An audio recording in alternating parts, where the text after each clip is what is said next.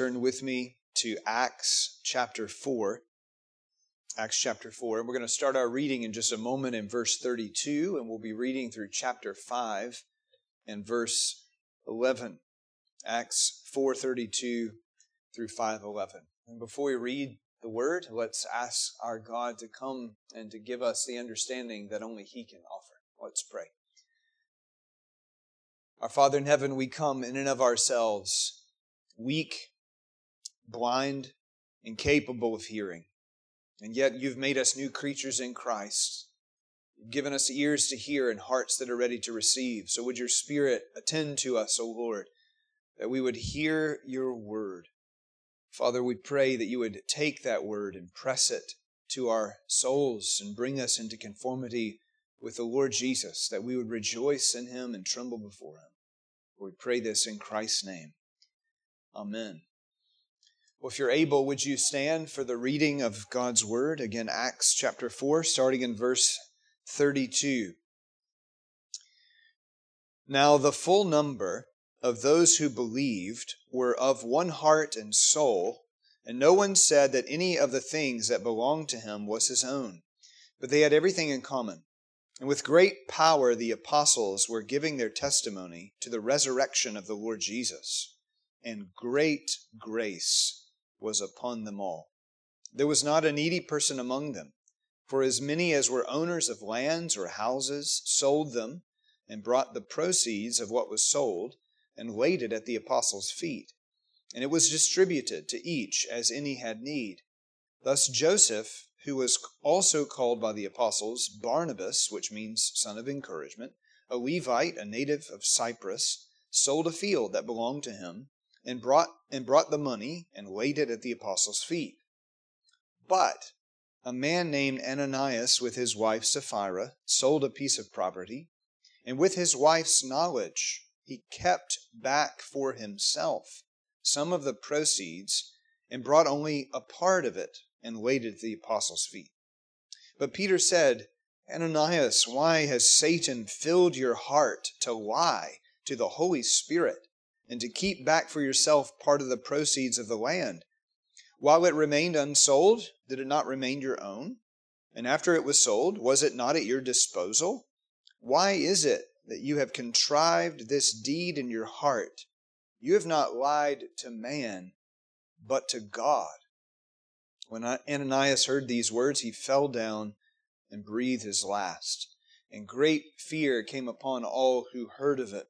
The young men rose and wrapped him up and carried him out and buried him.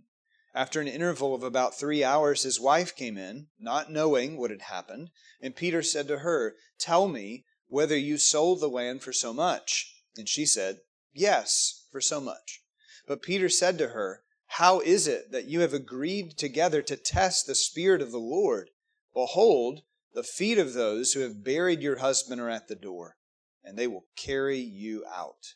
Immediately she fell down at his feet and breathed her last. When the young men came in, they found her dead, and they carried her out and buried her beside her husband.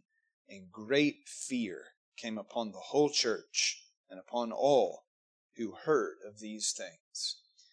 Thus far, the word of the Lord. Brethren, please be seated.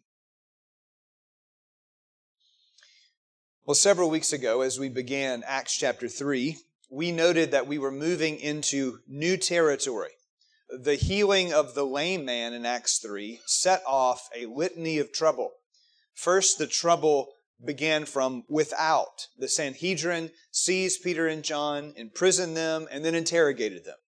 Now, by God's grace, Peter and John remained firm. They withstood the intimidation tactics and boldly proclaimed the risen Christ.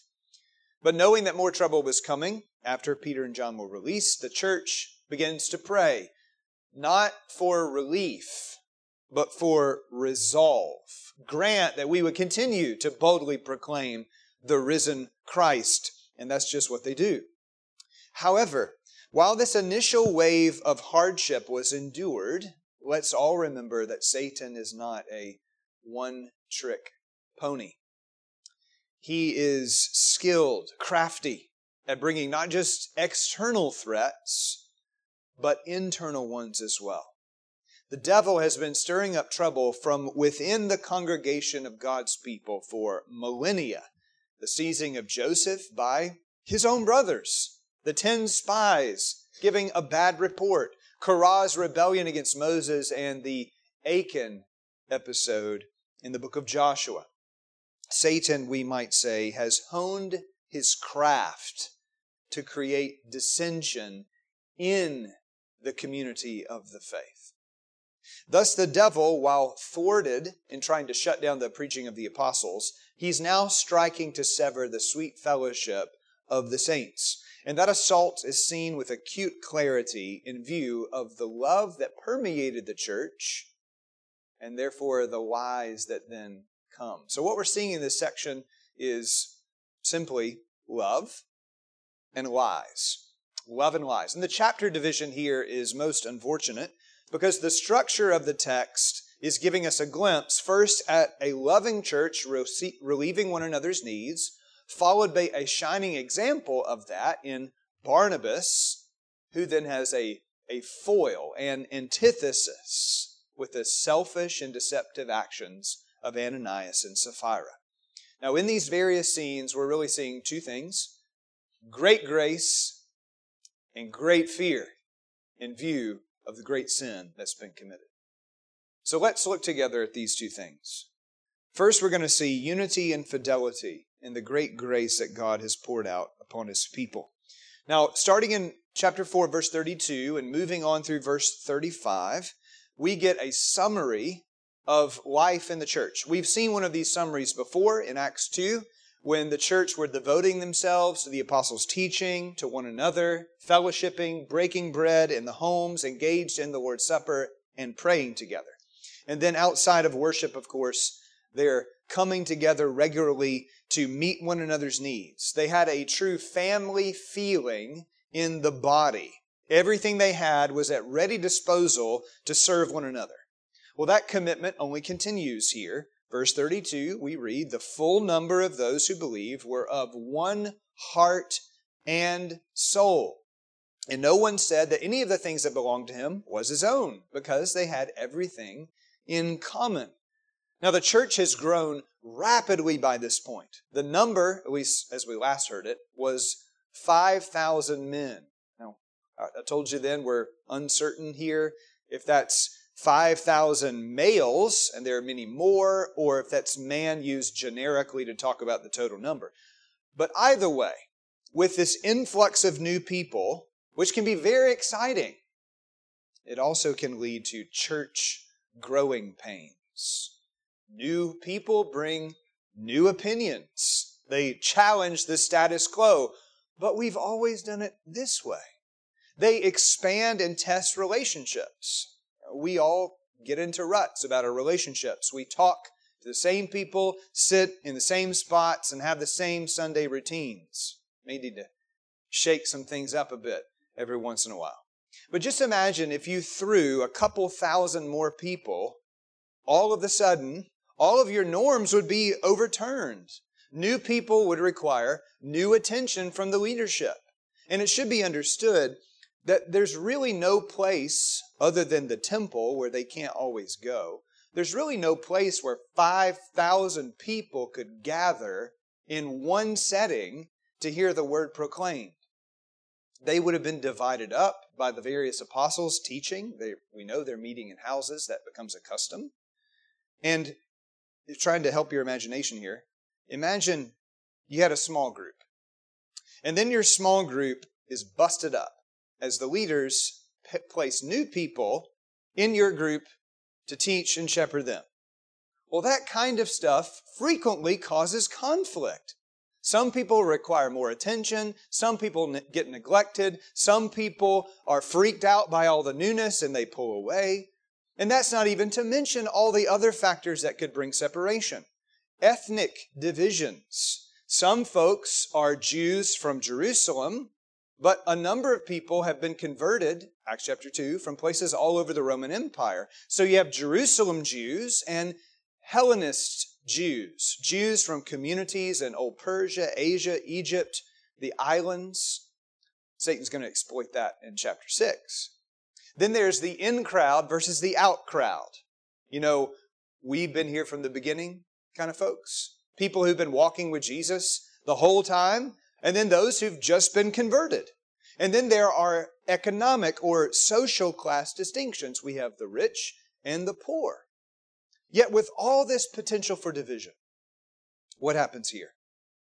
The Spirit of God works mightily to produce unity. God's people were of one heart and soul. There was true spiritual solidarity, togetherness. Now, many commentators note here that this language of unity is language used in the Greco-Roman world of deep friendship. Aristotle, you may know that name, Aristotle, several centuries back, wrote an influential treatise on friendship. Imagine that, somebody writing about what it means to be a friend. Maybe some Facebook friends might need to read this, see if he said anything about it. How did he describe friendship? One soul in two bodies. What is friendship? One soul in two bodies. And he explained that friends have everything in common. Well, here are the people of Christ, by the work of the Spirit, with an internal unity, and they have a love, a commitment to the same purpose. They are one. And while Aristotle spoke of friendship within your class, among social equals, what we're seeing here extends beyond rank. This internal affection, this internal affection and commitment is evidenced tangibly as the needy, verse 34, are cared for by the gifts of the wealthy. Look at verse 34. As many as were owners of lands or houses sold them and brought the proceeds of what was sold and laid it at the apostles' feet. Now, in the Greco-Roman world, there's a concept of being a benefactor. An upper echelon or wealthy person can sponsor someone of a lower class. But the economic or social separation was maintained even if you were a benefactor. But that's not the case here in the church. There's oneness. There's a refusal to cling to your own stuff. There's a true fidelity to one another. And this depth of connection where significant social distinctions are present, this giving to one another with no thought of return, it moves well beyond any concept of friendship that the world has ever thought up. Even Aristotle's idea of connection operated on the notion of reciprocity. I'll give to you just so long as you give something to me. I'll scratch your back if you scratch mine. That is not the picture that Luke paints. In fact, here the needy have no ability to give something back to the landowners or the owners of houses. That was pretty rare in the Roman world to have enough money to own land or a house. Personal property is highly valuable, but the wealthy are giving with no thought of return. Now, where did they learn that? Jesus, who though he was rich, became poor for our sakes, that through his poverty we might become rich. Jesus gave us, dear people, what we could never in a million years reciprocate. He gave himself. He laid down his life for his friends, those he regarded to be his own, that is his family. Indeed, that's the way that the prophets and the Psalms will speak of the relationship between Christ and the people of God. Isaiah 53, it will describe Christ's people as his children, or Psalm 22, which is quoted in Hebrews 2, talks about Jesus as our elder brother. It's a family connection. And that's what the people of Christ are. We are a family. We are members of God's household. We are concerned for one another because we're that tightly knit together. It is no Southern Baptist invention to call someone brother. It's how the prophet Ananias will address the struck blind Saul in Acts chapter 9. Brother Saul. The people of God have a Spirit-established unity that's like a family connection. And here they're living out that unity in love. Now, this is a little controversial, some look at this scene and they say, well, this is some kind of communism. This is like a communal life where you renounce everything that you have and your stuff becomes the group's stuff. Not so fast. This is not an abandonment of personal property. In fact, the mess that we see in the next chapter with Ananias and Sapphira, this will make it very plain. Their property was their own, and they could have kept it. Or they could have kept part of the money that they got when they sold it. What Luke is describing here is not compulsory giving. It is a voluntary sharing.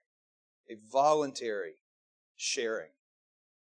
Such is the depth of unity among Christ's people that they no longer think of their stuff as things to which they must cling. This is mine. Rather, the mind of Christ is among them. So with humility of mind, they consider others as more important than themselves, and they willingly give valuable things to care for needs. Brethren, let us not let this passage die the death of 1,000 qualifications. Yes, you can have personal property. Yes, you don't have to give your possessions away. Union with Christ and thereby union with people does not mean you can't own a house, a car, land. All of that is true. And it's important to make those points. However, the point being made by the Spirit of God is this, that love in the life of the church should produce a willing, sacrificial spirit. Well, do we have that? We should look at one another and not see distinction. This is my house, my stuff. Don't you touch it. No, we should see togetherness, a tightly knit community. What I have can help you. And this scene is a massive challenge to our materialistic Western culture, where even among Christians, wealth acquisition is the key goal in life. Having stuff isn't wrong, and being rich isn't wrong, but being selfish is.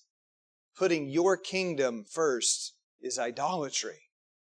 Love for Christ is shaped by Christ so that you will give, that you will have a spirit of sacrifice ready to give your stuff away, and you're not looking for a tax write-off either.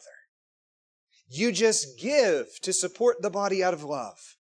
And while this notion of holding everything in common is not normative, this is a unique moment in the life of the church, it's still an ideal that we should seek.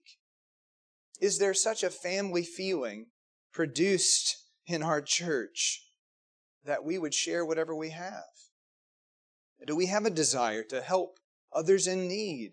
That we would go to extreme measures like selling family land, selling our hard-earned real estate acquisitions so that others might be supported?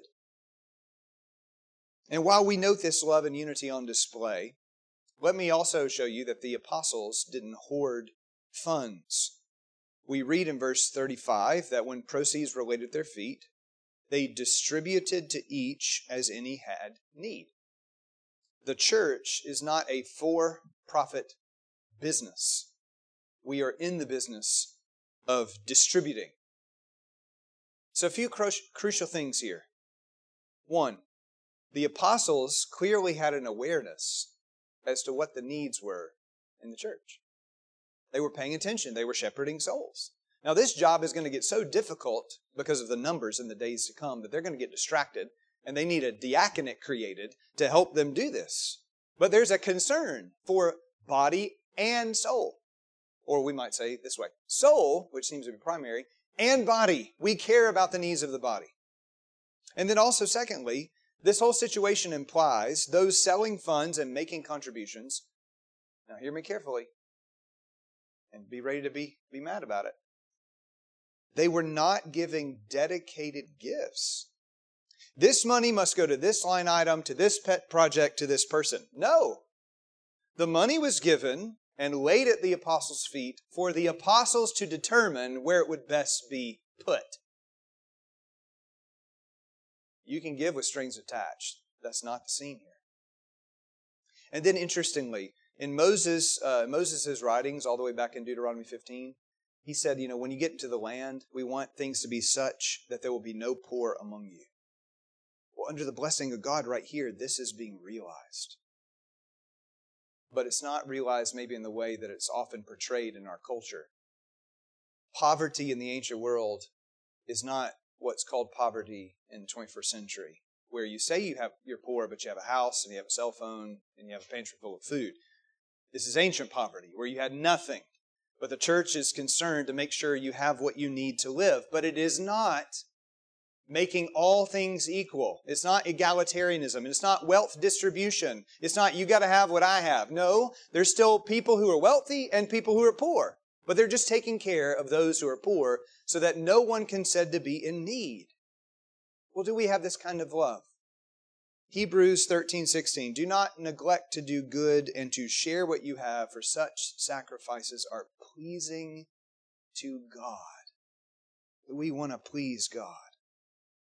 Well, we should pursue unity in our devotion to one another. And then as I wrap up this point, notice also verse 33, and with great power the apostles were giving their testimony to the resurrection of the Lord Jesus. In other words, the apostles continued preaching in the midst of this display of love. And they were preaching with power. The Spirit of God is giving their words fire. And they keep speaking consistently of Jesus being raised from the dead, how He lives. He's enthroned in heaven. He's the fulfillment of all of God's promises. And while we know they're doing evangelistic preaching, they're teaching the people the significance of the resurrection of Jesus Christ. How do we have hope in a fallen world? Because we have a living hope through the resurrection of Jesus Christ from the dead. Brethren, we're going somewhere, and we know that. We can be hopeful. How do we war against sin? Because just as Jesus was raised from the dead, we have a newness of life. Sin is no longer our master. We died to sin. How can we live in it any longer? How do we remain steadfast in our trouble? Christ triumphed over Satan, sin, and death. No enemy can crush us. We can't be condemned. It is God who justifies. Who is going to condemn us? How do we know that God is faithful? Because He raised His Son from the dead, according to all the promises of Scripture. No promise of God will fall to the ground. Our Father can be trusted. They got all this stuff from the resurrection. They were not having special stewardship Sundays. They were not preaching on giving or on love. They were simply preaching the death and resurrection of the Lord Jesus Christ. You should find that remarkable. Why do we do what we do here at Grace Presbyterian Church? Why don't we just go from topic to topic to topic to topic? It's not wrong to have topical preaching. But the model of the apostles is to preach the truths of Scripture, and then it leads to the change of your life. Great doctrine leads to ethics. That's the model that they set. And this is driving the apostles' preaching. And as they proclaimed the risen Christ, into verse 33, great grace was upon them all. Grace equipped the apostles to preach. Grace equipped the people to give. Well, may great grace be upon us all, that as we hear the word proclaimed, our hearts are moved with love for Christ, and therefore love for one another. But then secondly, see with me, generosity and duplicity. That love practice is now focused on a particular man that we hear about. This pattern that the people had in verse 34, the owners of things were selling them, bringing the proceeds, and were laying at the apostles' feet. Not a one-time occurrence. But then we read of Joseph, verse 36, also called Barnabas, son of encouragement by the apostles. He's a Levite, he's a native of Cyprus, and then these verbs again. He sold a field that belonged to him, he brought the money, and he laid it at the apostles' feet. Why does Luke focus us on this one guy when evidently this is a pattern in the church?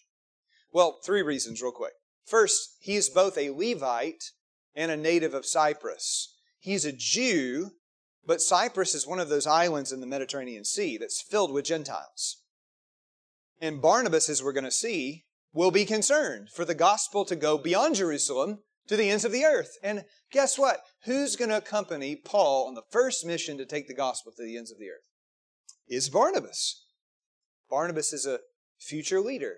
And then secondly, he's shown to be a man who models generosity. The leaders in Christ's church are not guys who tell others to do what they are not doing. This is not a do as I say, not as I do. No, there's an all-in commitment to Christ in the leaders' love for Christ's people, and they practice what they preach. They're sacrificial men, ready to spend and be expended. Barnabas is clearly gripped by the gospel of Jesus. He's a Levite. He evidently is a wealthy man. He's from Cyprus, again an island in the Mediterranean Sea, but he's got land holdings in Jerusalem, and the gospel moves him to sell it to give to the needs of God's people. He's putting others above himself. Elders and deacons, is that kind of mentality found in us? Do we not merely nod to the doctrines of Christ's sacrifice and new life, but do those doctrines change us? Having been loved so greatly in Christ, do we then love? Well, that's what leaders do. And then thirdly, Barnabas is cited as a man with a particular nickname. Evidently, there were a lot of Josephs in the early church, and they seem to change almost every Joseph to something else. In this case, they call him a son of encouragement. It fits his life and who he is. What exactly does that mean? Well, the word encouragement is very fluid in Greek. It could mean that he's a son of exhortation, as in skillful explaining biblical truth, or it could mean he's a son of consolation. He's comforting and supporting others. Really difficult to decide which is meant, because if you study Barnabas' life, what you see is that he is the one sent by the apostles to preach truth elsewhere. He is accompanying Paul, proclaiming the truth of God. But he's also the guy who, after Paul was converted and nobody wants to hang out with Paul because he was a persecutor, Barnabas is the one who goes to get him and puts his arm around him. Barnabas is the guy who stands by John Mark even when he fails and supports him. I don't know that it's really necessary to choose between good preacher, a guy who can console you. In fact, I think what we should learn from Barnabas is he was a compelling speaker of truth and a man of kindness. He could declare Christ with great power, but he could also stand by your side. Oh, that every leader in the church could be known as a Barnabas. One who speaks the truth to you with conviction, but loves you greatly. We need more men who can exhort and console. That's pleasing to the Lord. Who could grip your heart with the truth, but then throw their arm around you as a companion. Well, that's Barnabas. But then the beauty of the scene is spoiled with a satanic intrusion. Ananias, with his wife's knowledge, chapter 5, verse 2, same verbs again now, sold, brought, laid. Only this time, verse 2, he kept back for himself. Or it could be translated, he misappropriated, he embezzled, he stole. The same verb is used of Achan in the Greek translation of the Old Testament in Joshua chapter 7, where you remember Achan at Jericho? God's people everything was devoted to God. Don't take anything. And Achan saw something he wanted, he coveted it, and he took it. It was a shiny gold bar and a cloak from Shinar. Well, there's a little bit of a difference between Ananias and Achan. Achan had no right to anything in Jericho, but Ananias' property belonged to him. Again, when Peter presses him, look at verse 4. He asks him, look, while it remained unsold, this land, did it not remain your own? There's personal property. And after it was sold, was it not at your disposal? Nobody's twisting your arm to give the proceeds of the sale to the church. In other words, Ananias could have retained the money from the sale. He could have said, I'm giving 50% of this land sale to the church. And that would have been honorable. But what he did was, he laid this money at the apostles' feet, claiming that that was the price for the whole shebang. I sold the property for this amount, and I give it to you. But the truth is, he didn't sell it for that amount. He sold it for more, and then he kept back stuff for himself. So what he appeared to do was be deeply sacrificial, but what he was really doing was being a hypocrite. He was aiming to gain a reputation.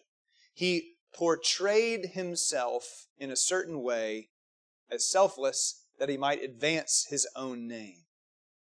But what Ananias, like Achan before him, failed to reckon with, what wicked people often fail to reckon with, is that God sees everything.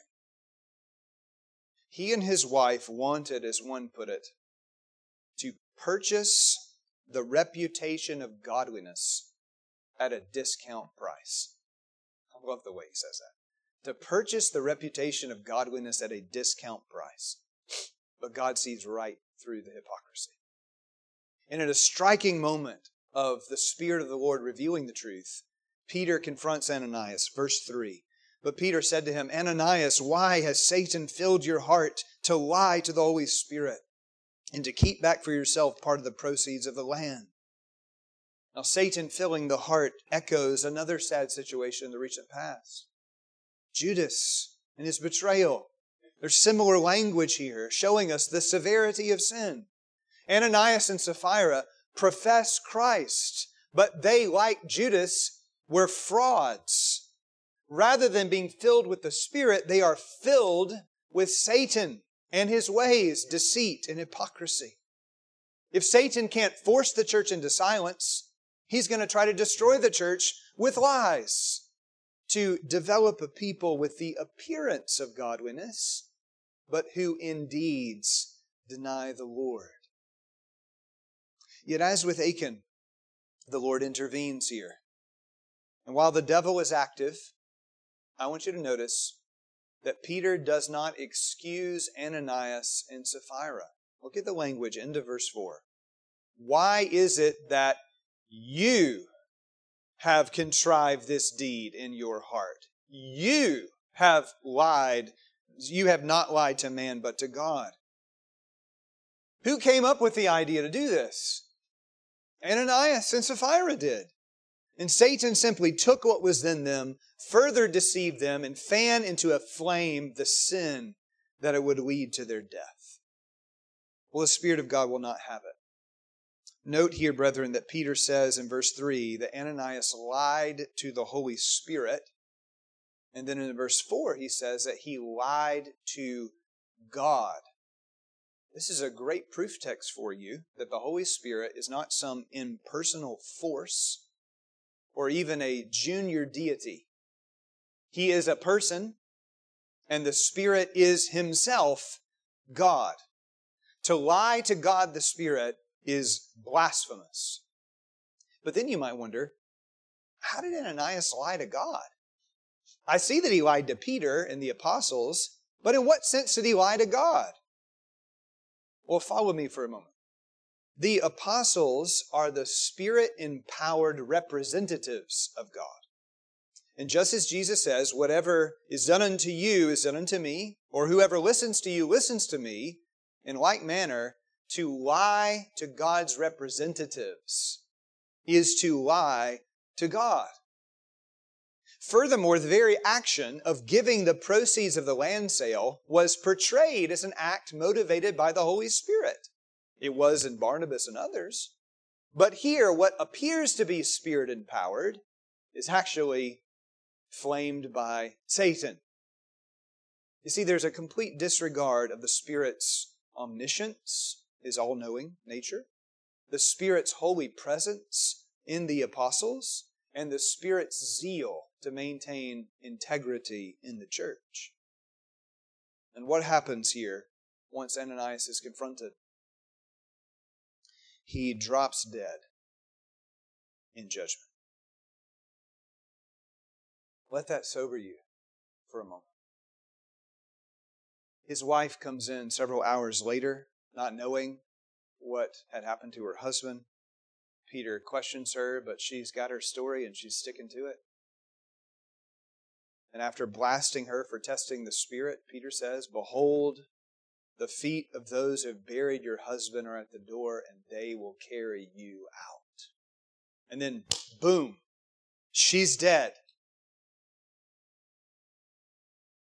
After we read this, afterwards, after both deaths, we read that great fear came upon all, verse 5, or the whole church. Great fear came upon the whole church and upon all who heard of these things. You think? Even the unbelievers are standing in awe as they see this.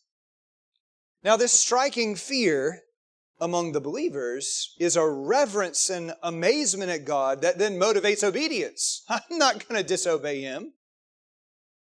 Now, we all know, brethren, the Lord doesn't strike down every liar. This happens at an arresting moment in the early church. But the seriousness of sin and the great solemnity stands. Our God hasn't changed. He is holy. And we dare not trifle with Him. Are you here this morning and walking in lies? Professing to know the true God, but in deeds denying Him? Are you pretending to be godly and thinking that God somehow isn't going to notice? Are you playing a part, appearing pious, but you're really what a hypocrite is an actor? Are you putting on a mask? Are you lying to your elders?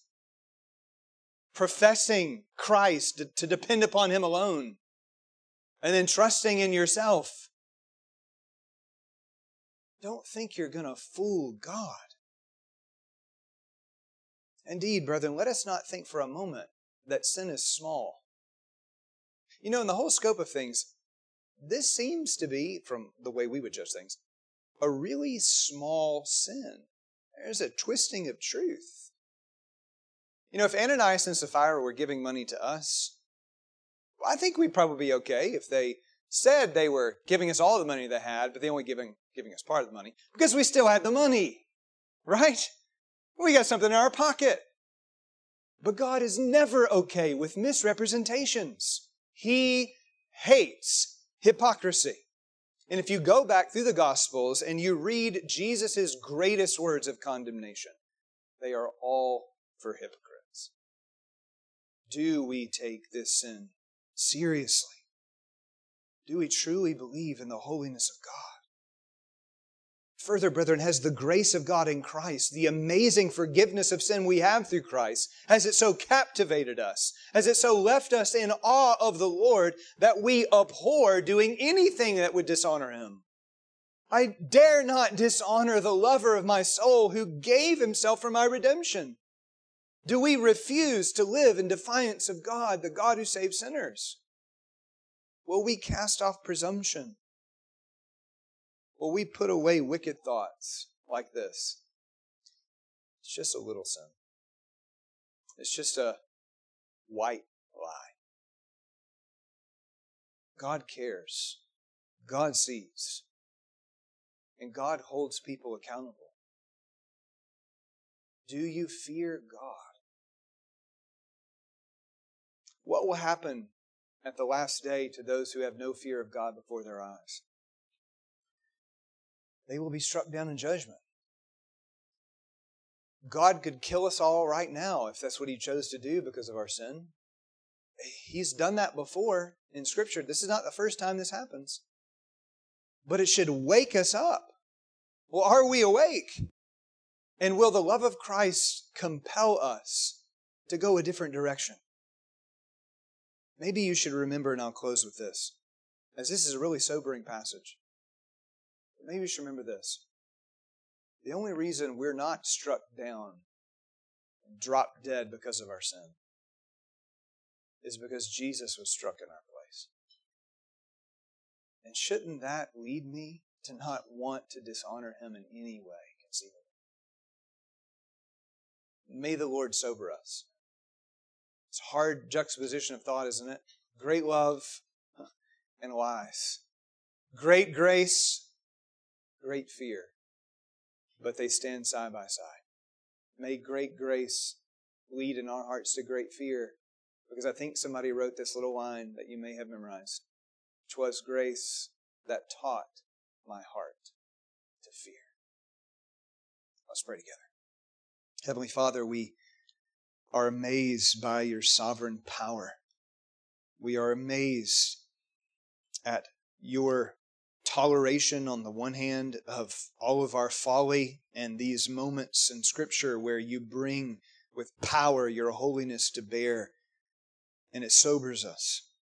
Lord, may it cause us to take sin seriously, but may it also make us to see how sweet is the salvation found in Christ, that we would be hidden in Him who takes the blow in our place.